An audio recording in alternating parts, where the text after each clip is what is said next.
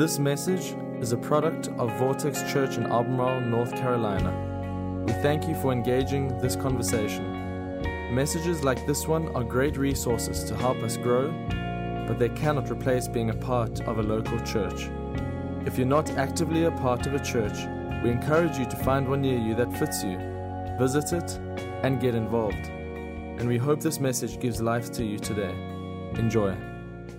So this series is entitled Renew. It's really kind of focused on that first prefix, re, which if you are doing the study of the word parts, you actually come back to understand that re, as it appears in our language, typically means again or again and again or back. And when I think of what does it mean to be renewed, I was actually reminded of a conversation that Jesus has with a very religious man named Nicodemus. Nicodemus is a Pharisee, which basically means he's kind of like a priest or a pastor. He knows the ins and outs of following God and the scriptures. And so Nicodemus has this conversation with Jesus because Jesus is on the scene, making a difference, apparently very smart, very connected with God. And so Nicodemus goes to Jesus late at night so nobody else would know what's happening. They wouldn't be judged for going to Jesus. And he says, Jesus, I want what you have.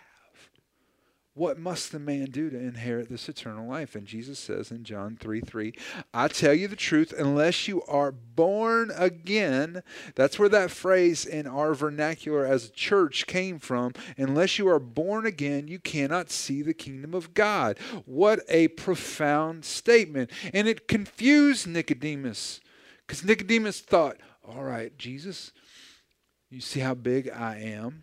My mom is smaller than me. How am I going to get up in there and get born again? This doesn't make any sense, right? That's exactly what he says in Scripture. And he is so confused. And so Jesus goes on to explain, no, I'm not talking about that kind of, I'm talking about a second chance. And here's the thing I've noticed about second chances. Second chances tend to confuse religious and self-righteous people because they don't think they need one. And they don't want to give other people one. So let me just say this up front. And I want you to hear this clearly. We are a church of second chances. God does not love you because you are the way you ought to be. He doesn't love you only if you become the person that you should be. He loves us all as we are because none of us are as we should be. And so we believe in second chances. And so each week we're going to look at a word that is connected to the gospel that begins with that prefix re. This week is remember. Next week we'll be kind of going to the title track of this sermon series, Renew, then to remain in the third week. And in the fourth week we're going to look at the word repentance. And my good friend Jonathan Pearson, one of our church's overseers, is coming in to share with us on that week. So I thought it would be a lot of fun as we get ready to remember and start this message today, if we took some time to remember some things from my past. So what I did is I went to my mom and said, Mom, hey, would you do me a favor this week? Find 4 of your favorite memories and find some pictures that connect to them and share them with me. And so I'm going to walk, you get to see me progress through the 1980s, all right, which is going to be a ton of fun. All right, so here we are, first picture right here. This is me on the first day of first grade, and those shorts are a work of art, right? That's a lot of thigh for a young man to be showing, all right?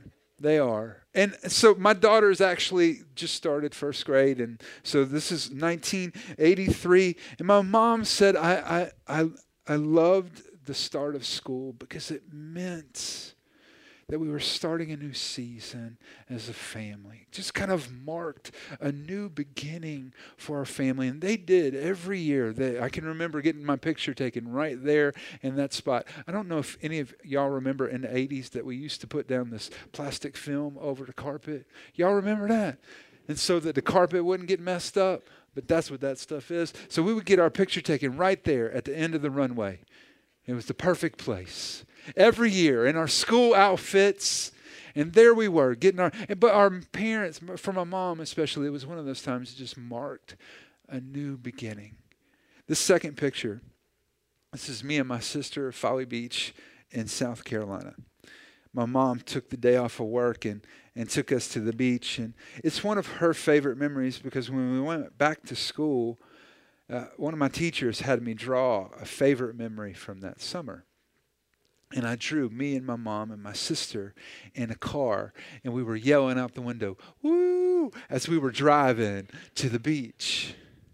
You know, it's just one of those moments when I know as parents we do a lot of things for our kids, but we don't understand if it registers or if it's important to them. But obviously it just kind of confirmed in her heart that it was. And so what a powerful, powerful thing to do. This third picture, okay, this is Christmas. And let me give you the year here. This is Christmas in 1984. 1984. So I am 7 years old here. A little bit older than my daughter at this point. And man, look at that face. I'm so excited. My mom said that she loved Christmas because every Christmas there was just some kind of special emphasis for our family. And I can tell you, man, my parents every year built in traditions and they made things happen for our family at Christmas. It was an awesome season every year. And she just said, hey, I loved what we got to do every Christmas. And y'all know if you've been through the trajectory of the arc with a family, that 7-8-year-old window is just magical with your kids at Christmas. And this last picture right here, this is me. It's one of a memory that I still distinctively remember this day, but I spent the entire morning playing in mud. And if you know me, that's not really my thing, but I guess it was that day. And so my mom was watching, and she said, hey, you know what? I remember that moment because I was watching your dad. I was watching your dad, and there was such joy on your dad's face. There was such joy on your dad's face as he was watching you play. And I can remember thinking, wow, God, this is awesome. It was a profound moment for her. How many of y'all know that there's just times that you get to sit back and watch your kids, and you're like, hey, God, you're so good. You're so good. There's joy that's there. And then I asked my mom this question: how long ago do those memories feel like they were? And she said this, and if you're a parent in here, you can identify with this. She said, it feels like yesterday. It feels like yesterday. If you've got kids, right? It's going to take some work to remember, because God definitely wants us to remember. How many husbands in here know God wants us to remember? Is there any wife that would call her husband out right now in this moment? Husbands that have forgotten a birthday or anniversary in the last year. Any wife? I didn't think you'd do that to your husbands, right? I didn't think it. But how many of y'all know it's a struggle to remember that stuff? Anybody? Is it a struggle for anybody else? It's a struggle for me. I can't remember anybody's birthday. I can hardly remember my own birthday, right? It's hard. But God definitely wants us to remember. You know, Easter season, that's such a big time for us at church. It's such a big emphasis. And really, Easter is all about remembering. That's the emphasis of that seasons, remembering the work of Jesus on the cross through his death, burial, and resurrection. So, what if you found out that this morning we put cyanide in the coffee? Surprise, right? If you got a cup of coffee, you have 3 or 4 hours left to live. What if you found that out? Would you be concerned over the next 3 or 4 hours about the amount of pleasure that you would have in your life, or would you be concerned about what you would be remembered by? Because Jesus was put in that position. It's exactly what the Last Supper was. He knew that his death was right around the corner. And then at the same time, he got to have a meal with his friends. Do you remember what he did in Luke 22:19? Pay attention to this. He took some bread and gave thanks for it. And then he broke it into pieces and gave it to his disciples, saying, this is my body that was broken for you. This is my body that was broken. Then he broke in pieces and gave it to his disciples, right? And then he said at the very end, look at this, do this in remembrance of me. Do this in remembrance of me. In other words, something big is about to happen, and I'm giving you something that is practical that you can do to help remember what's about to happen, because God wants us to remember. Dietrich Bonhoeffer, who is a profound writer and Christian thinker who lived during the time of the rise of the Nazis, was actually, because of his vocal protest of the things that were going on, was arrested and executed just weeks before the liberation of Germany. Dietrich Bonhoeffer said this: anyone who feels neither the responsibility towards the past nor desire to shape the futures is one who has forgot. It's so important to have a remembrance that is focused the right way. Not to live in the past, but to remember the right way. So if we're going to talk about that, let me help you. If you're taking notes, I'd write this down. The past offers us a perspective that shapes our present and our possibilities. The past offers for us a perspective that shapes our present, where we live today, and it shapes also the possibilities that lie in the future. It's important. It's important for us to know that what has happened in the past is not for us to live in, but it does shape the future and our present. So remembering God's faithfulness from the past actually does a few things. I wanted to highlight those for you today. Number one, it allows us to trust Him in the present. It allows us to trust Him in the present. Now I'm going to share this verse out of Deuteronomy chapter 7. It's kind of interesting because this is Moses speaking. They have been promised a land by God, this portion of land, and they blew it. Under Moses' leadership, they blew it. They were scared. They doubted the capacity of God to deliver it to them. And then God made them wander around for 40 years in the wilderness. And then He writes this book of Deuteronomy really on the verge of being able to kind of usher His people in, but with the promise of, you're not going to get to go with them. Moses, your story is going to end before the possession of this new land happens. It's almost like coaching a football team in the NFL and getting to the Super Bowl, and right before you go to take the field, you got to give that big speech, but then they tell you, hey, yeah, but you don't get to go out and actually coach the game. That's where Moses is. His people are scared. The people in the land that they're about to invade, they seem to be intimidating. And look at what he says in Deuteronomy 7. He says, you may say to yourself, these nations are stronger than we are. How can we drive them out? But do not be afraid of them. Remember well what the Lord your God did to Pharaoh and to all of Egypt.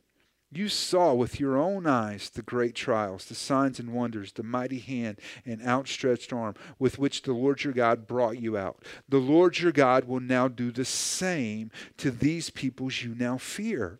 So let me ask you a question. He's saying this right here. Listen, look backwards. God has done it before. He will do it again. So in your life today, what do you need to remember? Maybe today you're in a situation when it comes to your job, and you're struggling with your boss, or you're struggling with the career decision, but you can look back and go, I remember when I was in this situation before, and God delivered me, and God took me out, and God provided a way, or God did this, or whatever it was that God did. You can look back and remember. What do you need to remember? Maybe today you're in a situation where your family is not what you want it to be or what you know it needs to be. And maybe today is a day that you can look back and remember, hey, we've been to a similar place like this before. We've been there. And God, you showed up and you brought forgiveness and grace and healing and restoration. And God, I know that even in this circumstance, God, you can do it again. Because when we remember God's faithfulness in the past, it allows us to trust Him in the future. The second thing that it does is it directs your actions for the future. Not only does remembering God's faithfulness in the past allow us to trust Him in the present, it directs our actions for the future. Do you remember the scene where David shows up and the armies have gathered and the Philistine giant Goliath has been challenging the army of Israel to a duel? It was kind of what they would call a parlay. You could put one soldier against one soldier, and the great Philistine giant Goliath is challenging the army, and everybody is so scared of him they run every time he comes out, and he makes fun of the God of Israel. And David shows up on the scene and hears all that, and he's angry. And so he goes to King Saul, who he had a relationship with already, and he says this, "I have been taking care of my father's sheep and goats." He says, "When the lion and the bear comes to steal the lamb from the flock, I go after it with a club and rescue the lamb from its mouth. If the animal turns on me, I catch it by the jaw and club it to death." Can we just stop there and say, that's awesome? Right? Like, yeah, I want you as a shepherd. If you have that skill set, please, yes, let me employ you to take care of my sheep, right? And he goes, "I have done this to both lions and bears, and I'll do it to this pagan Philistine too, for he has defiled the armies of the living God. The Lord who rescued me from the claws of the lion and the bear will rescue me from this Philistine." Because when we remember, it directs our actions for the future. If you're a parent in here, how many of y'all would say, "I don't want my kids to make the same mistakes that I made when I was growing up"? We'd all say that, wouldn't we? And so what do? We love them, and we put them in situations, and we try to educate them so that when their trajectory is aimed towards the future, they won't make the same mistakes. Have you ever thought about it this way, that perhaps God loves you so much that He doesn't want you to make the same mistakes that you've made before? And so He wants you to remember, because remember changes the trajectory of your future. And so I thought it was helpful to maybe even talk about why and how we could learn to remember. What do we need to do to remember? Because if we're honest, we're not very good at remembering. I don't know if you can relate to this story, but it happens to me a lot. We'll be around the house. My wife will be like, "Hey, we really need this from the grocery store. Can you run out and go get it?" "Sure, I'd love to." "All right, here's what we need. We need some milk. I need whole milk. I need a gallon of it. I need some eggs. I need flour. I don't need bleached flour. I just need whole wheat flour. And then I need some chocolate chips, and I need some butter. Make sure it's real butter in half sticks." Okay, and I'm going through, "Yeah, all right, I got you. Whole whipping cream, got it. Sour cream, yep, 16 ounces, I'm with you. Okay, all right, do you need to write that down?" "No, I got it right here, Steel Trap," right? And then you get to the grocery store, and you get the cart, and you go, "All right, I got eggs. What else?" That ever happened to anybody else? Thank God for cell phones, right? "Hey, baby, I'm sorry, I forgot everything. I got the eggs. What else was it you needed?" Has that ever happened to you or something like that? It happens to me all the time. And so in Joshua 4, we see this moment where Joshua knows that that's how we do things. Joshua is the leader who steps up after Moses' death to lead the children of Israel. They're now about to step into the promised land. And God's going to do almost the exact same thing He did when He delivered them from Egypt. They walked out of Egypt on dry ground through the Red Sea. They're going to walk into the promised land on dry ground through the River Jordan. And Joshua is aware of what's about to happen. And so he's going to have them erect a monument to mark this moment. Because there's a principle that goes with remembering that's very, very important. This is in your notes today, is that we must write it down. We need to write it down. We got to write down what happens. The sad thing is that there's many of us in the room today that God has done so much in our lives and we have forgot it. We forgot it. 20 years ago, you prayed for that job. 15 years ago, you were in that financial mess. 10 years ago, you went through that relational difficulty with your spouse. 5 years ago, your kids were giving you a fit. And God showed up, answered your prayers. And if you're honest right now, you can't even remember what happened because you didn't write it down. And it appears that Joshua knows that that's kind of how our hearts work. Look how the story unfolds in Joshua 4.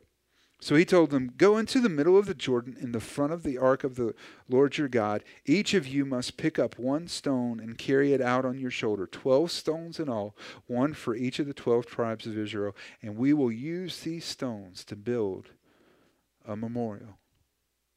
Because if you don't write it down, if you don't erect the monument, the memorial, you will forget it. You will. And it's important to remember. So what do you need to write down right now? Some of you need to go out and buy a journal. And when God shows up and God answers a prayer, you need to take a few minutes and just write it down and put it away, because that's what you do. You write things down. Some of you aren't that good. All right?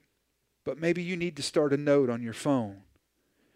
When it happens, you just pull your phone out and you type out, I've been praying for my husband to bring me flowers for 18 months. And finally it happened. It finally happened. Praise God. Right? Write it down. What do you need to write down? What has God done in your life that was so powerful and profound and such deliverance that you needed to write it down? See, the second thing that we need to do, we need to write it down, but then we need to tell others. I love how the story continues in Joshua. Joshua is speaking after giving them directions that we're going to erect this monument. He says, for in the future your children will ask you, what do these stones mean? Then you can tell them, they remind us that the Jordan River stopped flowing when the Ark of the Lord's covenant went across, and these stones will stand as a memorial among all the people of Israel forever.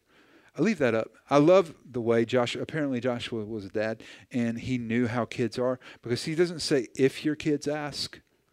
He says, no, your children will ask, because if you ever had kids, you know they ask you questions about everything all the time. So eventually your kids are going to ask you about this, and it's going to give you this moment where you can say, all the stuff that we have right now, we didn't have that at some point.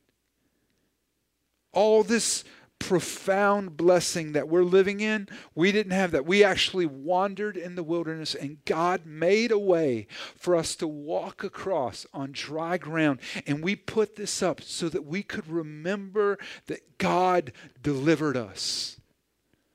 It gives you a chance to tell the story, because future generations will repeat past mistakes without learning from others' experiences.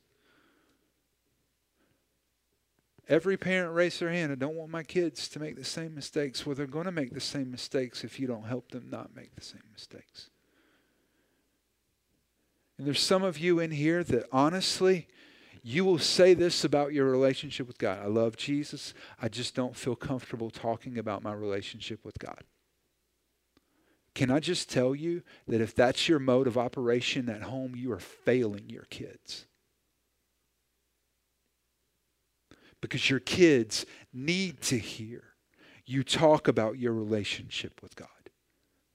They need to hear you talk about your love and affection for Him. They need to know that at times you failed Him and had to ask for repentance. They need to hear that.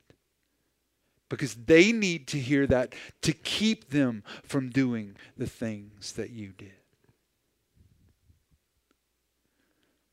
Have you ever noticed that memories are moments?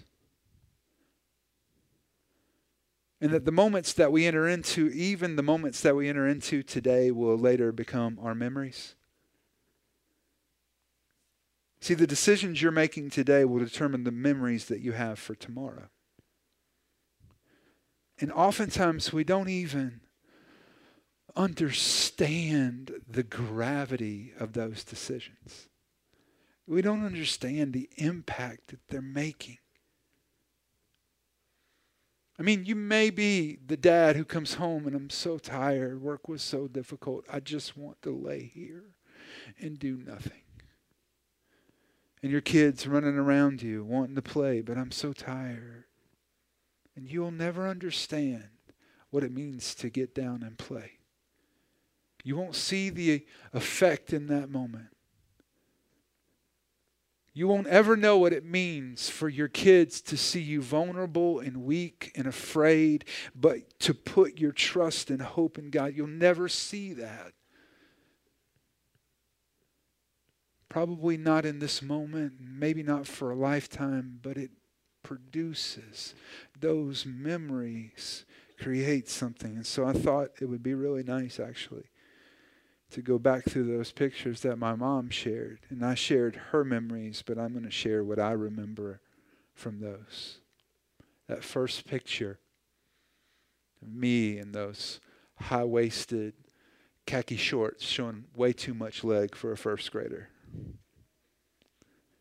You know, I've heard a lot of parents tell their kids, I just wish you'd stay this young forever. And I've seen a lot of parents that really fight the transitions, not wanting their kids to get older or to grow up or do whatever. But my parents never did that to me. With every transition that happened in life, my parents approached it with me in a way that gave me boldness and security. Like, sure, it's a new year. It's going to be awesome. You're going to love it. It's going to be so fun. And every year it was the same thing. And they would take that picture and they would get me some new clothes and a new lunch box. And you know, the truth is that boldness never stopped, because throughout the rest of my life, when there were seasons where I felt like things were changing and I was being invited into something new, like it still is the same way. Like I'm ready to embrace it. I'm ready to accept the challenge that goes with it.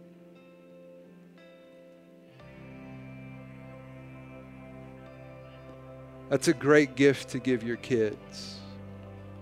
To know that there are going to be new seasons, and that as you walk into them, you can walk into them with confidence and boldness. This next picture is me and my sister at Folly Beach. What you don't know is that during this season, my family was very poor.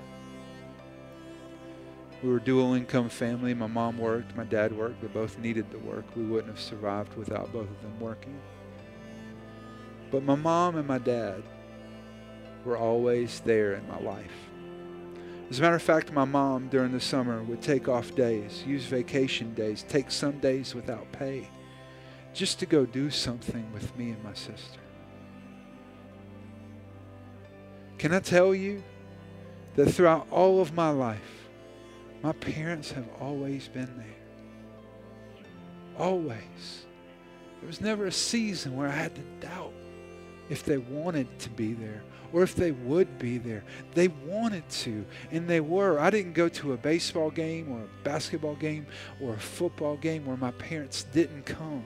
I didn't do anything. I didn't graduate from anything where my parents weren't going to be there. I never had to invite them or beg them to come. They wanted to be there. And can I tell you that it is powerful. It is powerful to know as you step into life as an adult that there's a couple of people behind you that are never going to leave you alone. They're always going to be there to support you. They might not get it right, but they're going to be there and they're going to love you. And if you fail, they're still going to love you. It is powerful to know that. And here's the thing. It always costs something to be that kind of parent.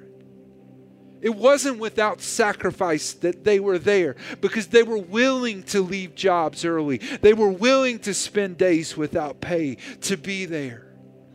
And it is a profound gift to give to your kids. And I can tell you that when I look at that, I remember parents who wanted to be there with me. This third picture is a picture of Christmas, and I loved Christmas. And even though we were fairly poor growing up, like we never had Christmas that wasn't extravagant. As a matter of fact, my parents would make Christmas amazing every year. I don't remember a Christmas where there was anything close to disappointment. Each Christmas there was such levels of engagement and love. But there's something in that picture that you might miss if you didn't know the story. It's the pajamas that I'm wearing. My mom made them. You see, when we were young, we didn't have a lot of money, but my mom, to help my dad get through college, had worked as a seamstress. She learned how to sew. And so she made a lot of our clothes because we didn't have a lot of resource, but she had a lot of resourcefulness. And because of that, she was willing to take her skill set and to apply it to limited resources so that she could provide something for us that we couldn't have had on our own. When I was very little, she made me and my dad matching 3-piece suits. When I got older, there were designer clothes that I wanted. That in all honesty, I know it broke their hearts that they couldn't get them for me. But she found a way to make them for me. Because she was willing to do whatever it would take with the resources that she had to serve. Can I tell you that that's a profound thing to learn from your parents? It's something that throughout my life has been a constant lesson for me. And just to put it in context, because we all share this church today as a context, our church does a lot with a little. And we have ever since we started. Because that's just kind of the way that God has positioned us and called us to do. We launched our church with significantly less money than most people launch with. We still maintain on a church our size on a budget that's probably smaller than most other churches that are there. And we do a lot with little. And I saw that in my parents growing up. That your effectiveness is never limited by your resource. It is only limited by your resourcefulness. And if you brought your tissues, this is the place to get them out. Because this last picture represents one of the greatest promises that God can ever give us. You may not know the story, but in 1988, on August the 12th, I was burned over 25% of my body in a gasoline explosion. Spent about 2 months in the hospital in ICU, about 6 months at home, removed from everyday life. Almost died. It was a traumatic experience. I can't imagine what it's like to be a parent and go through that. The doctors told me when we were in the hospital that there was a good chance that I could lose my ears, because the skin around them was so fragile from the burns. My parents took shifts, staying up at night to watch me sleep so that I wouldn't roll over on my ears. There were treatments that had to be done at home, and they did them faithfully and religiously. There was treatment that was costly that they got from me. They were faithful the entire time. This picture is a little over a year later. And when my mom said, "I saw joy in your dad's face," she also said it was the first time I saw joy in your dad's face in over a year. I felt God tell me it's all going to be okay. I've got this. It's been difficult. It's been hard. But I've got it. It's all going to be okay. See, I think sometimes in life we question God. God, why do I have the scars that I'm living with in my life right now? These blemishes that feel like they have totally robbed me of what could be a perfect life. Have you ever thought about this? In John chapter 20, a guy named Thomas misses Jesus. All of his friends get to see him, but apparently Thomas had left the party, and Jesus shows up at the party, and Thomas comes back later, and they say, Jesus was here, and he's like, I won't believe it unless I touch what? The scars in his hands. Now, I want you to understand something about Jesus. Jesus, at this point, has been resurrected. He is in what we call a glorified, perfected body. So much so that he looked so different that his partners in crime couldn't recognize him when he showed back up after his resurrection. And so when he shows up again, he extends his hand to Thomas and says, touch the scars. Touch them. So in his glorified, perfected body, Jesus still held the scars from the wounds from the cross. And I think sometimes we look at our life and we think, why do I have these scars? They're robbing me of the perfection that I could have. But perhaps the scars that we carry right now, that are the results of the battles that God invited us into, are not imperfections, but symbols of His perfecting us. And maybe today you're the person that has been in one of those battles. You've been in one of those seasons that have hurt and you felt loss and pain.